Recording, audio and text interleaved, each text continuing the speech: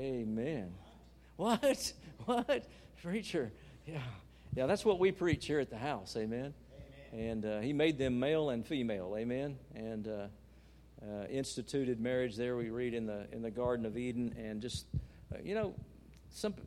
if we could just learn in life to quit questioning God so much about all this stuff. You just sometimes want to grab somebody by the ear and just say, man, God knew what he was doing when he made male and female. And he knew what he was doing when he was making marriage. And he made it wonderful and beautiful. But, of course, once again, when man gets involved with something, or the government, look out, right? It can go south quick. And that's kind of what happened. We see the Adamic nature, of man, in lots of different things, but also in marriage. But, the more I study this, I realize, and again, every time I think I told you last week, every time I go through a premarital counseling session with someone, it strengthens my marriage. Just looking back at some of the points that, hey, here's some things, communication, maybe perhaps, or compromise. Sometimes, how many's ever been bullheaded and wanted it your way only? Let's be honest tonight. And you're in the thick of things, and you want it your way, and she wants it her way, and there's the head button, right? And then eventually you have to back off, settle down, cool down. I'll see you tomorrow, type thing, and let's get this hashed out, right? So it's definitely beautiful. We learned last week that man's main roles in the marriage, just two things. I call it the double L: lead and love. Lead. Can everybody remember that? Lead and love. There was a lot of things we talked about, but that's kind of, in a nutshell, it's the man's place, the husband's place within the marriage to be the leader and love his wife and his children and honor them. And, of course, we know the roles of a father in the home is to protect. He's the protector, he's the priest, and he's the provider. That's the three main roles. There's probably a lot more things, but that's the three that I love. I call it the 3 P's. Well, we stopped on page 110 in our book. How many do not have a book? We have books tonight. Lisa, if you want to help me pass these out, if you want. Thank you, John and Jen, for getting those for us. And brand new, too, right? Wow, they still got the shiny stuff on the front. So, amen. Did you get one back there, Angie? Did you already get a book? Okay, all right.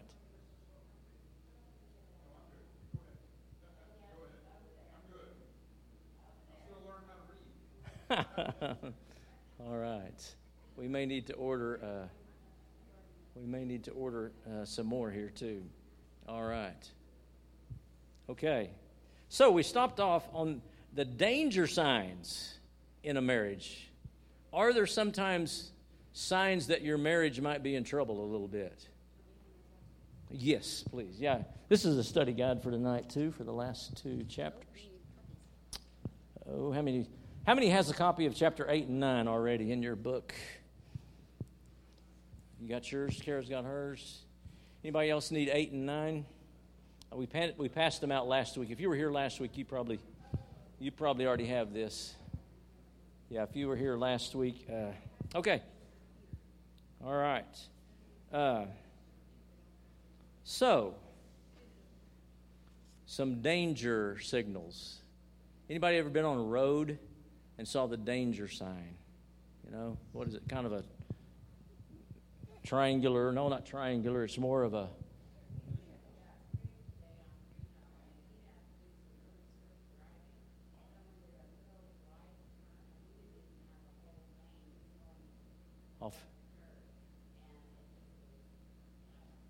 It can happen quick, can it? On the road, and sometimes in a marriage, it can happen quick, right? It can, sometimes it's slow in building, but it can happen quick. So we're just going to finish up this chapter tonight, and then we're going to get into the S word. Everybody know what the S word is? Submission. All right. It's not the 3-letter word some of y'all were thinking, okay? It's submission, okay? Submission. So we're going to get into that some tonight. But let's just hit these really quick here. It's at the end of chapter 8. Here's some danger signs. When he abdicates his God God-given role. He relinquishes. That's kind of what abdicate means. He relinquishes his God-given role.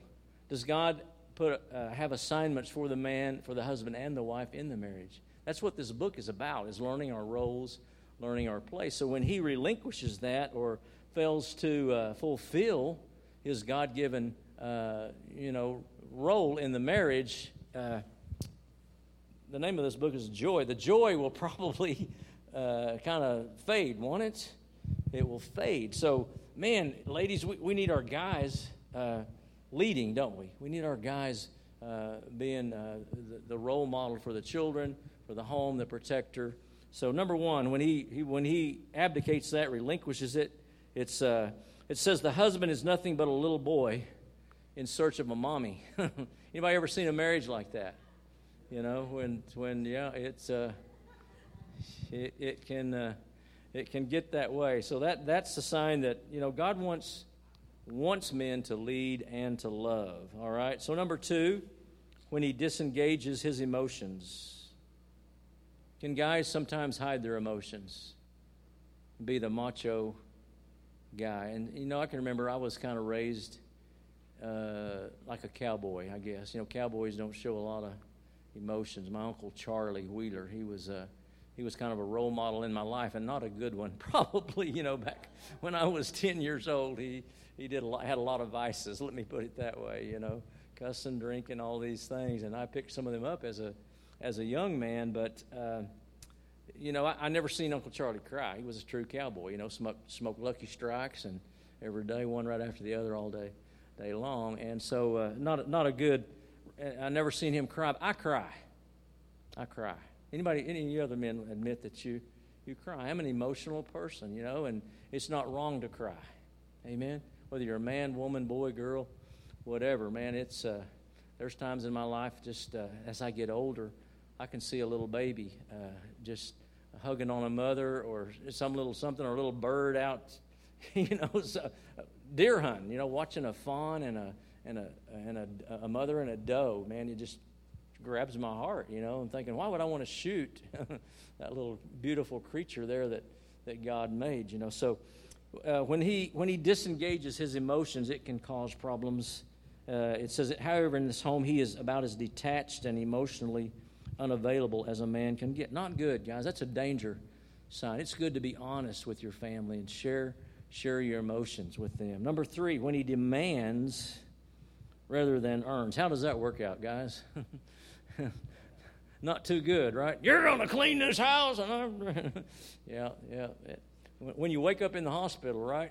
just remember, don't demand next time. Remember to earn their respect. There's a big difference, right, in demanding. And this man's idea of head of the household, quote, means that nothing happens without his approval. He's the king. So there's got to be balance. And we're going to look at that in the next chapter under submission. Number four, when he serves his job, not his family. You know, as we mentioned, that's one of the roles of a husband, is to be the provider. All right? But there's two more: priest and protector. So, you know, a lot of guys say, hey, I'm providing for my family. I'm doing pretty good. We know we got a car, we got food, that's great. Glad to hear that. That's wonderful. But there's more to a marriage and to a home than just providing. Can we agree, guys? So, number five, when he refuses to lead spiritually. Sad day right there.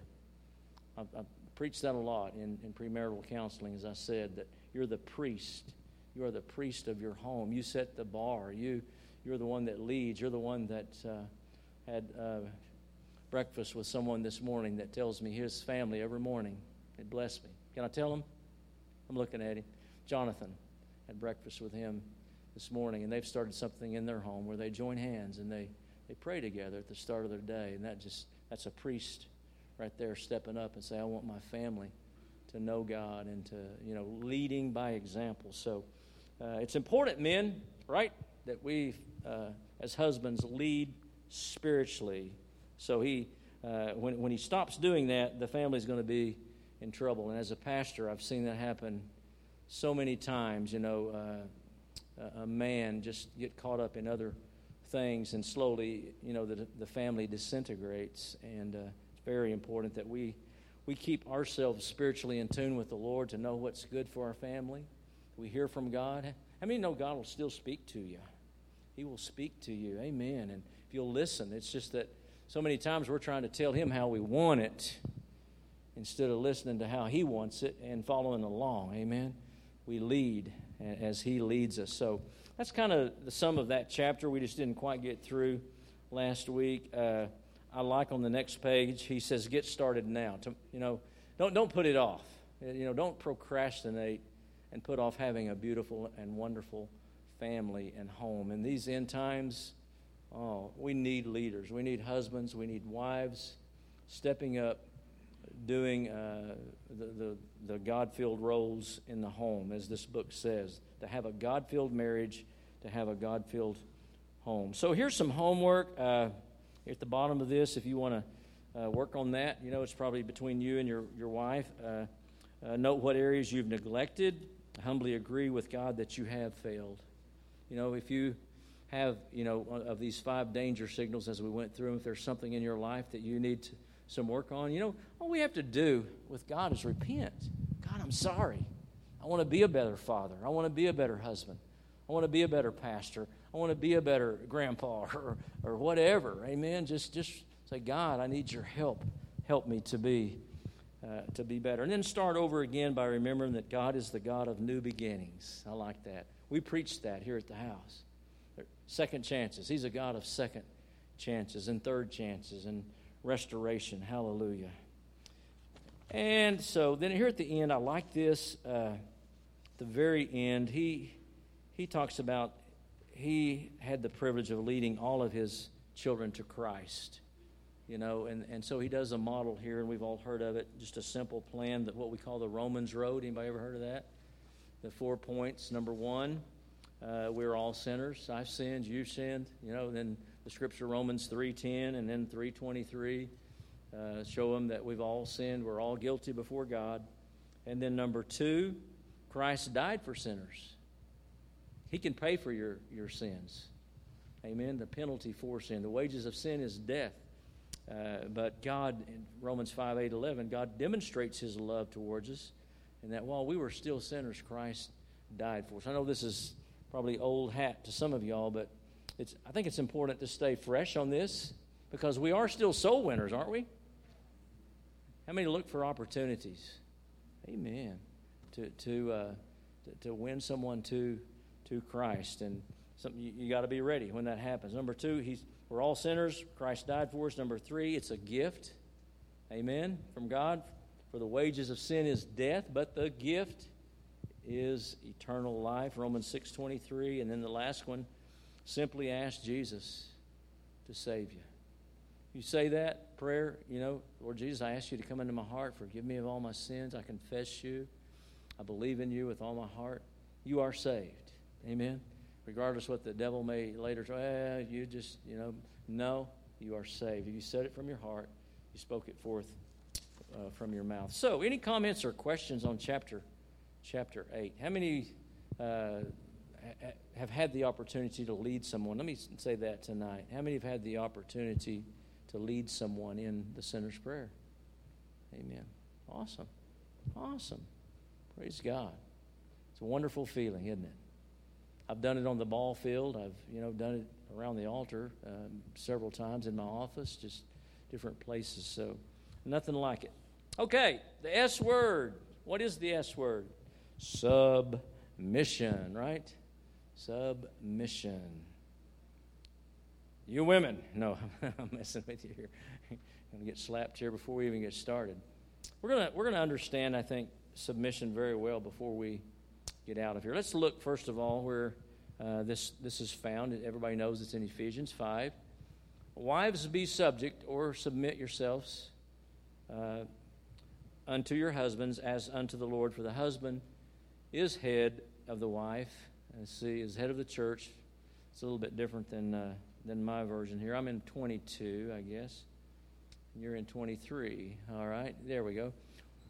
Wives, be subject, be submissive, and adapt yourselves to your own husbands to the Lord. And then verse 23, I'll read that one. For the husband is head of the wife, as Christ is the head of the church, himself the Savior of his body. As the church is subject to Christ, so let wives also be subject in some things, no, everything, to their husbands.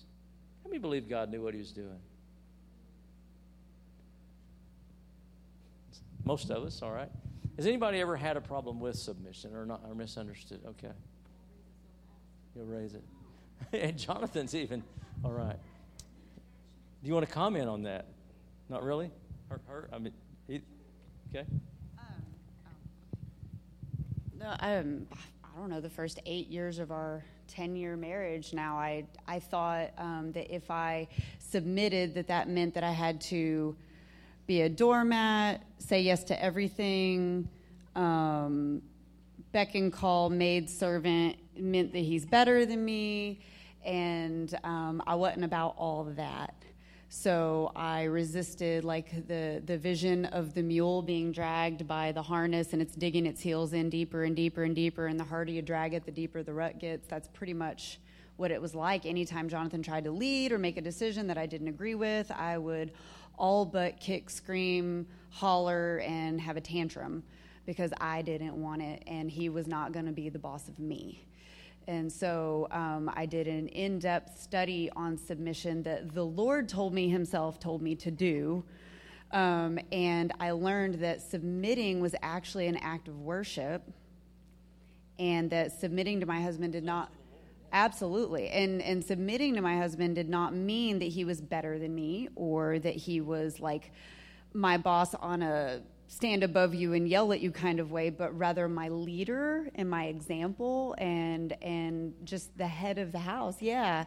And really what happened and what was wild is that it took so much pressure off of me.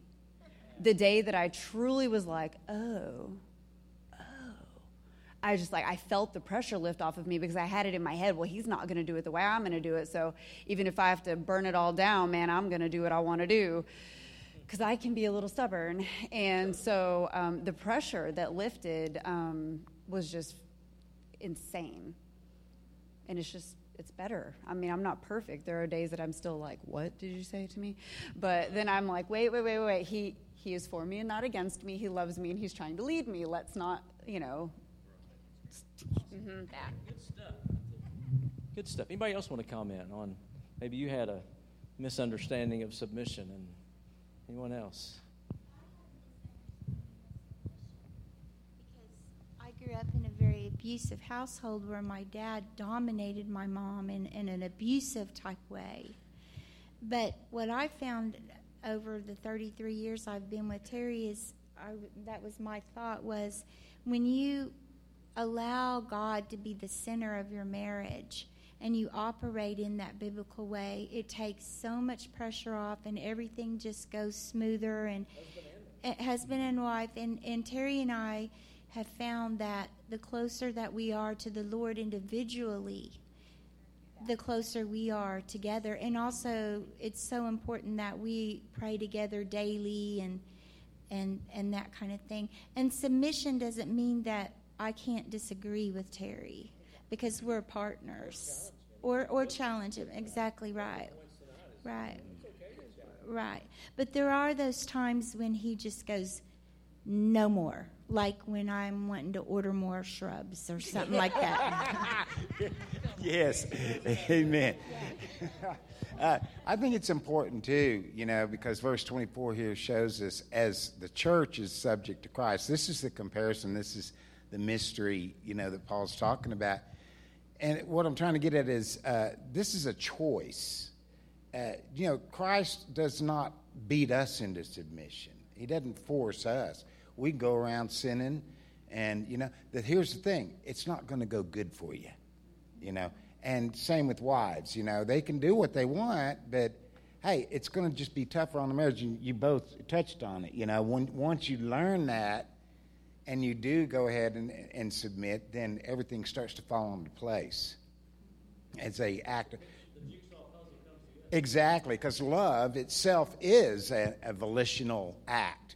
God didn't create robots. But we have to have godly men to submit to. Yes, that's what I was going to say. Yeah. I'm still freshly learning submission over here because I wore all the pants at my house for a long time. And church, I mean, kind of like what you said, Brian went to church sometimes, but that was that. And he was more of the mommy. Yeah. Anyway, so I'm having to learn a whole new thing about having a man that actually, yes, exactly, and take some of the, I mean, I want to, but it's still hard sometimes to relinquish the control because you've done it for so long your own way. Yeah, so still learning lessons over here. Amen. That's beautiful. Beautiful. Aren't we all? You know, I in fact I wrote it somewhere here in this book here if I can find it, about learning. You know, you never get too old to learn. I call it the triple L, lifelong learners. Aren't we all? How many are in your marriage still learning things about your wife or your husband it's Bev and I, we're coming up on 20 years here in November, but I'm still learning things about her, and she's still learning things about me. We don't have that many disagreements, but sometimes that redhead. No, I'm teasing. Here we go. All right, understanding the S word, and I think it's so key because, as Pam mentioned so well, there are men that can take that word. You're supposed to submit to me. The Bible says. They don't quote the Bible, any other time in their life, but they know that one scripture. You're supposed to. The Bible says you're supposed to. Well, it says husbands, love your wives as Christ loved the church. And the thing I've found is if a man is loving his wife, as we have talked about here, the way that he should, it's not hard for a woman to submit to godly leadership because it's a beautiful thing. The person who designed it knew what he was doing, amen, when he designed marriage. And that's what we're finding out in this book, the joy of a word-filled family, the joy. I want the whole world, to get just what's in this book in their heart. And man, wouldn't life be wonderful if men led and loved and women fulfilled their godly roles in the home, and the children, you're raising them up in a godly home and sending them out, and it just keeps passing from generation to generation. What a beautiful, beautiful picture. So he says, ever since the garden, we're on page 119 in my book, ever since the Garden of Eden, husbands and wives have continually competed for first place. When sin entered the world, the woman desired to rule over the man, and the man desired to rule over the woman. And both departed, here we go, from their God-ordained roles in life. There was conflict, wasn't there? There was conflict. There was tension. God had them set up beautifully, but then the tempter came along and led them away from God's plan into his plan. My plan is better. Once you eat of this, man, you're gonna know the difference in good and evil. Everything's gonna be wonderful. He's still selling that bill of goods, isn't he? Still trying to sell man and woman the idea that his way is better, and yet, there's ruined lives, there's ruined homes, there's ruined businesses to prove that his way is not better. God's way is the best way. So, the idea of wifely submission is therefore not a very popular topic in our day. Some resistance to submission is simply sinful rebellion against the will of God, but sometimes it reflects a wrong understanding of what the biblical wife's submission really involves. So we're gonna look at that tonight. First of all, we're going to look at some of the misconceptions of that S word. Number one, submission is only for women. Meh. We submit to each other, don't we? Co-submission is what I call it. Co-submission unto the Lord and to each other. If I'm really loving my wife, I want what's best for her, and she wants what's best for me. There's no competition. Shouldn't be, right? We're partners, God has joined us together in a covenant, and we are partners. So it's not just for women. It's for both parties. And he says that actually we are all commanded to submit to one another in Christ's body. So this is a universal responsibility. It's not just for wives. Number two, submission is bondage. Never heard that? It's bondage. No, it's not. Lisa just testified. It set her free. Once she realized it, it released all the pressure, all of the, when she submitted to him as unto the Lord, and God began to move in his heart and made him. He's probably a better husband now too, isn't he? Yeah, there you go. Hallelujah. So, it's not bondage. There's a scripture here I want to read. Let me read the statement in the book too. Jesus said that submission to obey what God has commanded is actually a tremendous picture of love. Terry mentioned the word love a while ago. Let's read John 14:21. The person who has my commands and keeps them is the one who really loves me. And whoever really loves me will be loved by my Father. And I too will love him, and I will show, reveal, manifest myself to him. I will let myself be clearly seen by him and make myself real to him. Wow, isn't that powerful? Wow, hallelujah. So it's not bondage. Number 3, it means muting. Never. The scriptures which describe godly wives never state or imply that she may not speak. Rather, she is to become the treasured confidant, advisor, and completer for her man who stands in front, protecting her, not silencing her. How many of you guys have learned something from your wives? Business deal, personal deals, kids? Amen. Amen. Bev sometimes just, we're discussing something, and her little piece of advice or her information that she injects into the discussion, I'm just like, wow, I'm glad I married her. She's smart girl right here. Amen. So it doesn't mean that you're to be a doormat or not to ever speak up. No. The 4th misconception, submission means invisibility. Actually, a submissive wife opens the doors to endless opportunities because by obedience, she frees God to give all that he in his plan wants to give to her.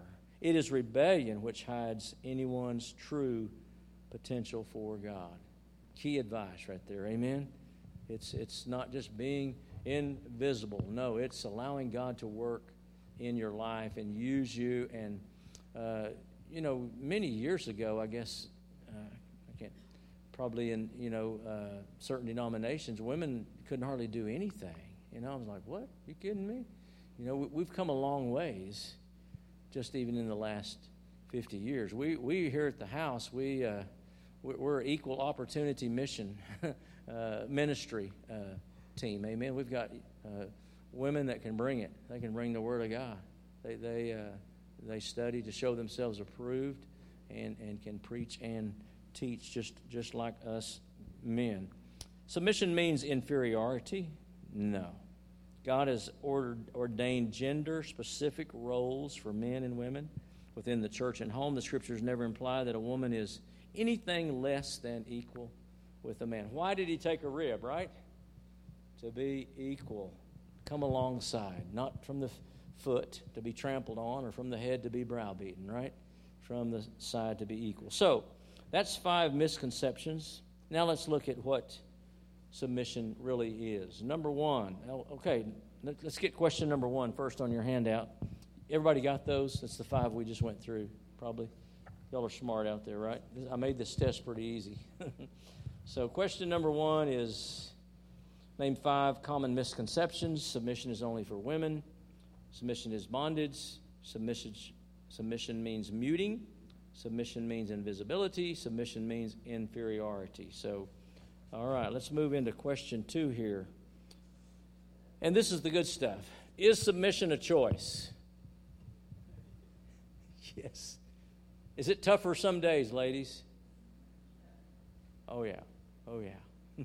Angie says. Believing that wives are asked by God to submit. He didn't, notice the key word there, you might circle that, is asked by God. He didn't demand it. He just lets you know that life can be better if you do it my way. So, believing wives are asked by God to submit as an obedient response to God. God never makes us obey. He asks us to obey. Was anyone ever forced from anything, you know? We've never twisted anybody's arm here at the house to find Christ, to be healed, to do anything. His grace is free and abundant. It's not forced. We choose, don't we? He's asking us. He's pleading with us sometimes, but we have to choose. So he asks us to obey. Husbands are not commanded to demand submission. Did y'all get that, guys? But to what? I said it a while ago, win it by love. I said it this way. If a man is loving his wife the way he should, it's not hard for a woman to submit. So, number one, it's a choice. Number two, we already mentioned this at the very start. Submission is unto who? The Lord. Submission is unto the Lord. It's really between a woman and her Lord, God Almighty. It's a choice to do what He says, whether it's agreeable, understandable, or even possible. It's also presented in a positive way, what she should do, and never negatively.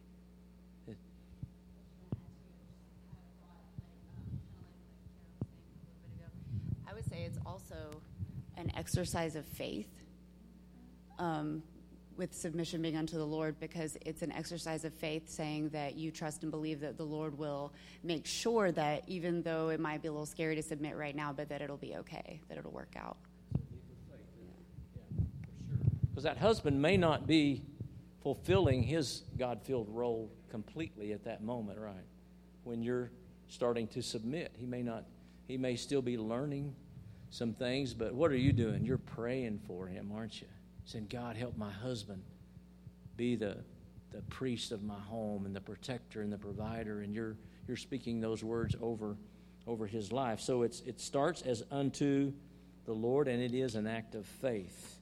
So number 3, submission is part of a word-filled life. Amen, amen. The word will change you, won't it? Get into the word, and the word gets into you. The clearest statement of submission for a wife comes in the middle of a much larger teaching, and I like this. He gives 7, in the scripture from Ephesians 5:21 through 6:9. Submission is either stated or implied 7 times. Let's look at these 7 ways that it's used. First of all, in 5:21, we are all to submit to each other. In verse 21, it says that. Verse 22, wives are to submit to their husbands. Verse number 3, husbands are to submit to the picture of Christ and the church. We submit ourselves unto the Lord, don't we, as the picture of the church submitting to Christ. Number 4, children are to submit to their parents, right? Number 5, bondservants are to submit to their masters, or in our case today, employer and employee relationships. Masters, business owners, and managers of today are to submit to their heavenly master. So that's in chapter 6, verse 9. And lastly, everyone is submit to their master in heaven. So, you see the big picture here, don't you? Submission is something that God has designed to make life better between the husband and the wife, between the employer and the employee, the master and beautiful picture between him and the Lord even. So, any comments on that? Beautiful. I love these seven points here. So that's kind of nestled in here between number 3 and number 4. So number 4, submission multiplies the blessings of our marriage. And I kind of thought of this. When you're married, the Bible says 1 can chase 1,000 and 2 can chase what? 10,000. Not just 2,000, but 10,000. So it multiplies the blessings. When in Genesis 2:24 says that the 2 become one, this merging is a public declaration that all the gifts, the talents, the strengths, the goals, the dreams, the hopes, the desires of 2 lives are poured into one vessel. Those 2 become one. That results in multiplication. Each is doubled. And contrariwise, any weaknesses, cares, concerns, deficits which are lacking are all poured into that larger sphere and are now reduced greatly. What is that scripture, Terry, that says it's about two? Oh, man, I can't even think of the whole scripture. When you're carrying a burden or something, two is better than one or something. Is it Solomon maybe in one of his Proverbs? Or yeah, that's a good one. That's a good one too.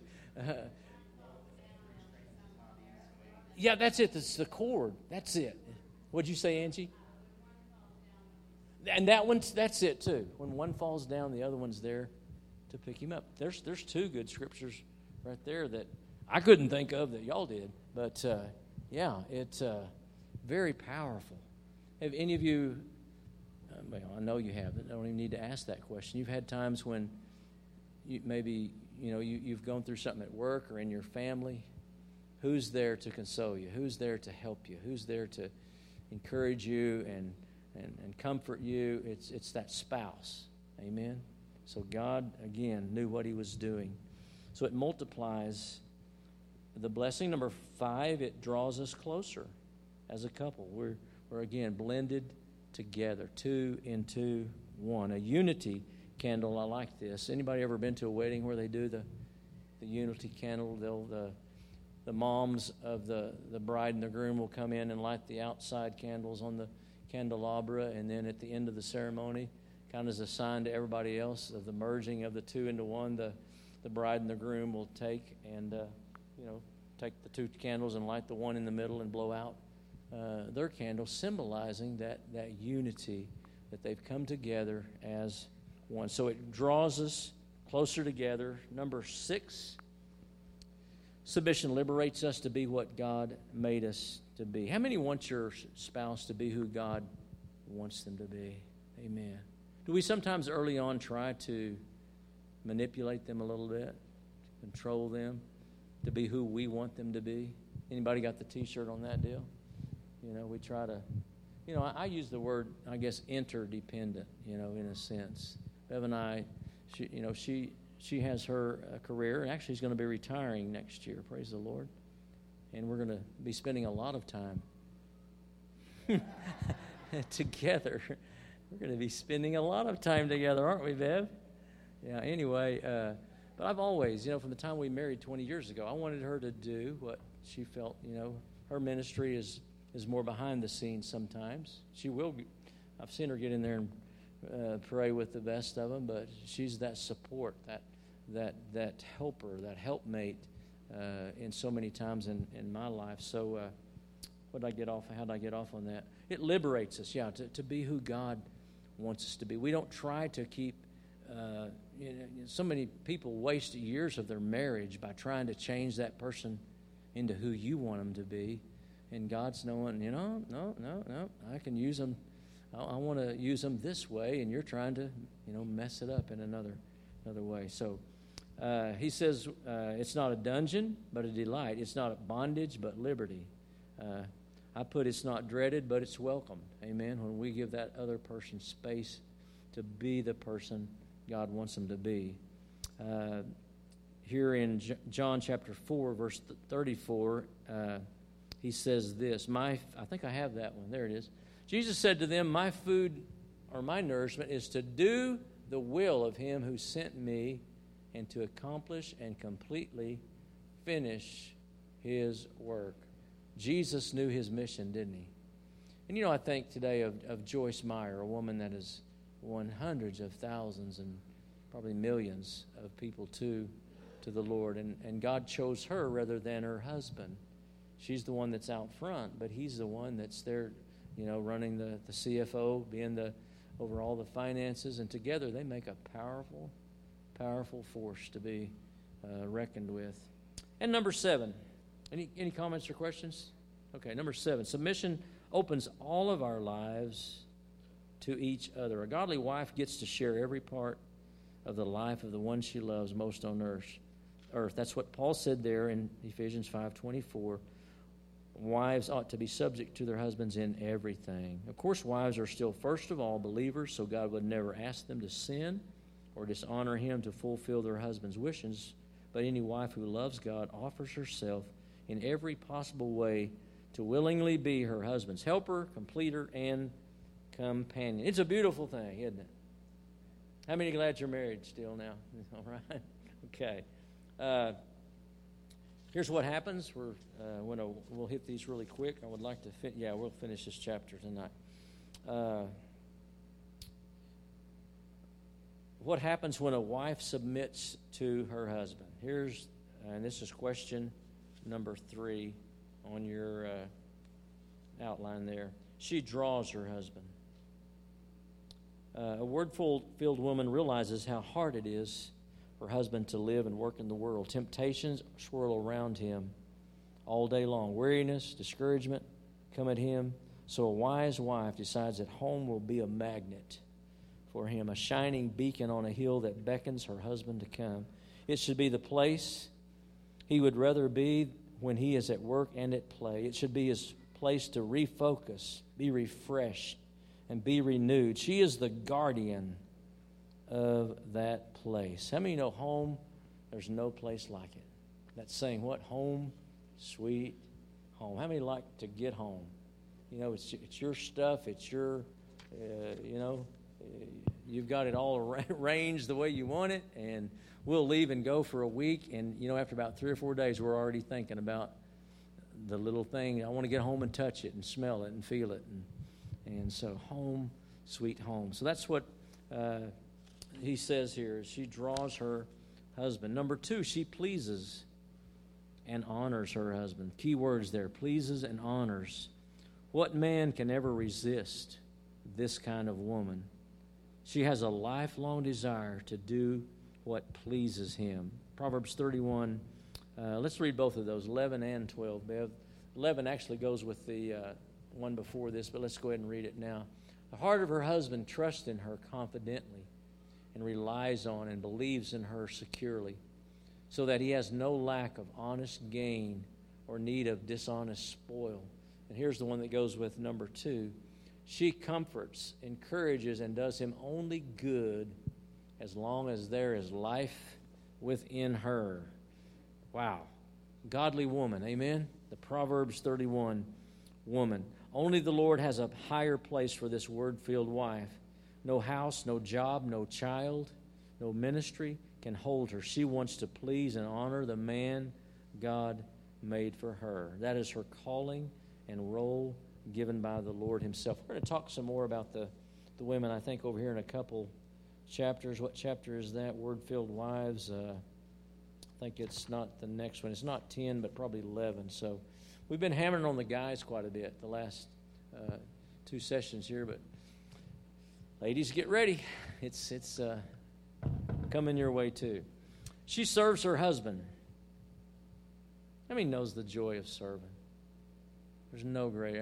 John held his hand up. Him and Jen and so many of y'all. You just serve around here. So I know you serve in your home because it's kind of something that gets in your spirit, doesn't it?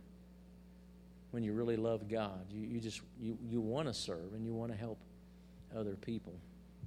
Hallelujah. So she serves her. Somebody start to say something? Okay, I thought I heard anyway, she serves her husband. She directs the house, the children, the schedule, the meals to make her husband's life a joy. She opens her mouth with wisdom, and on her tongue is the law of kindness. Y'all remember me talking about kindness last week? In our kitchen on our breakfast nook, there's a sign that says kindness, anybody remember? Changes everything. It does, doesn't it? Kindness. You know, the world could use a whole lot more kindness, couldn't it? Who was it, Glenn Campbell, that wrote that song? You've got to try a little kindness, overlook the blindness.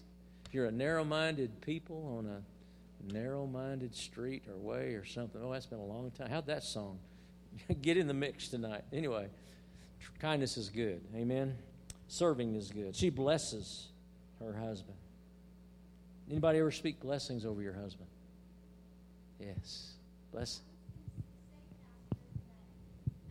I feel like I'm one of the elders in the church now. And that's one thing I would say to the women more than anything is don't tear your man down. Don't discourage him. Don't tell him he's stupid. You got to be building your husband up. And, I think that, and of course I give all glory to the Lord, but I think Terry's been able to accomplish even more in his life because he's had someone that's very encouraging to him. And when he said, I can't do that, I can say, yes, you can do it. Not in a way that I'm pushing him bad, but just giving him, and because he was pretty beat down when I first met him. He didn't have any self-worth. He had several failed marriages and things like that. So that'd be a piece of advice that I would give every woman here, is just to take a lot of effort into building up your man. That's the way. Don't tear down his manhood, because that's just going to lead down. I've seen it so much in women. I know women that go to church, not here, but I have friends, and they just tear their husbands down. And he can't do anything right. Exactly. So that's really one major piece that I would tell people. Good advice. If you remember last week, we talked about in his needs, her needs, that admiration is one of the top 5. So. I just wanted to, because I was thinking about this, and I've learned so much at watching her submission. I mean, not in that way, but since we're talking about submission, and you were talking about how the guys, we kind of, we got the tough facade, even though I'm a pretty emotional guy still, there is that facade there of toughness and stuff. And it's hindered when it comes to like the gifts of the Spirit, the manifestation, the ones in 1 Corinthians 12, not the others, but the Holy Spirit moves on her way more than me. And it's because of her submission, not only to me, but to God. And I'm trying to put this out there for guys not to get jealous over stuff like that, because a lot of times the woman is the more spiritual vessel. Just by nature, she gives birth to children, and just by nature, she's the more spiritual vessel. And a lot of times you see the manifestation of the Spirit coming through more the woman than you do the man, and we should embrace that, because it's taught me a lot how to be submissive to God. Yeah, you should see in the pattern from your wife submitting. Yeah, powerful, good stuff. Wow, awesome. Love it when y'all jump in here. So she blesses her husband, amen? It's a good thing. She trusts her husband. When trust has been destroyed, it can be a tough patch for a while, amen? It can be a tough season in your life as you're rebuilding that trust. I've in my ministry many times over the, pastoring a church in Hobbs and Ardmore and here and different places, you can see where something has happened in the marriage that has broken that trust. So it's putting those deposits back in there every day, amen, and if trust has been broken in your marriage due to whatever, just both of you focus on it, on rebuilding that trust and say, God, I want this marriage to work. I've chosen this woman. I've chosen this man to be my husband. I made a covenant with them, and it can be restored. No, but this woman has stood. I just got to give glory to God for my daughter-in-law, because she stood by my son whenever everyone was telling her to let go. I mean, we'd even told her, look, Kara, we understand. Yeah. You'll always be our daughter. But she didn't, and she stood, and she prayed, and she prayed, and she prayed, and she studied books like this, and she just kept on. And God has honored her faith. Yeah. That brings tears to my eyes, because I'm familiar with a little bit of their story, and it just a miracle sitting right here, amen. God's redeeming love and grace. Wow. Just powerful. So it's rebuilding that trust when it has been broken. And he gives several scriptures here. They're in Philippians 4, Hebrews 13. We're running out of time, so some of you can read those if you want to. She waits for her husband. She doesn't try to get out in front. Are you with me? That's kind of what he says here. Don't discourage your husband. Don't push him Wait for him. Wait for him. Pray for him. Amen. But don't, I've seen women before trying to, almost like they're dragging their husband along here to do something. No, pray for him, but let him. He's the one that's supposed to be leading, right? In the home, to lead and to love. So she waits for him patiently, and there you go. She attracts her husband. Oh boy, hubba hubba, right? The God who invented sex and inspired the Song of Solomon also designed marriage to complete a man in every way. So for almost 99% of all men, appearance means so much. Be as beautiful as humanly possible for him.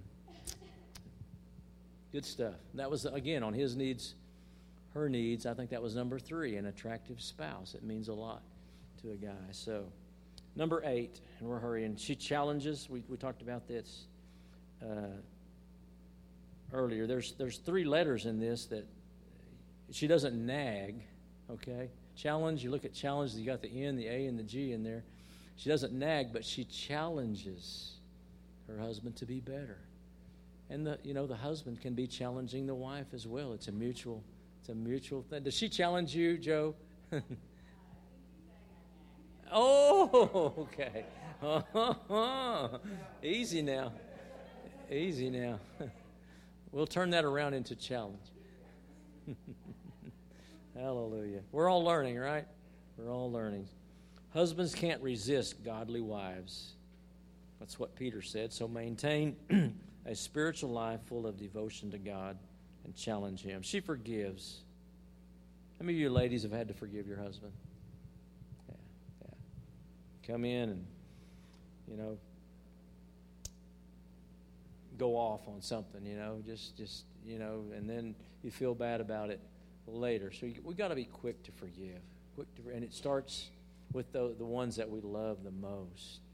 I want her forgiveness, so I've got to forgive. Amen. The Bible even talks about that. If we want God's forgiveness, we got to be quick to forgive. So anyway, we're about through here. These are some dangerous signs of wordless women. You can read that for yourself. We're going to go ahead and call this. Oh, question 4, the very last one. It's the very last sentence just about in this chapter. A word-filled marriage is a small snapshot of the delights of heaven, a living portrait of the perfect love of Jesus. How many want a word-filled marriage? God knew what he was doing, didn't he? Hallelujah. So, again, we will jump into 10 and 11, try to get both of those knocked out next week. Anybody learn anything? Hallelujah. It's good just to talk about it, isn't it? I love it when we all jump in and talk. And this is really not about being a husband, but I want to give these to some of you guys tonight. Men of God, I found these in my office. It's a Bible marker. All right, you can stick it in your Bible, and there you go. Only got a couple more left here. Here we go. All right. Men of God. Let's stand together. Men, we've learned some things here in these last couple of sessions, right? Be better husbands. And so if somebody would like to pray for Bob, would you pray for us? I know this is a great man of God.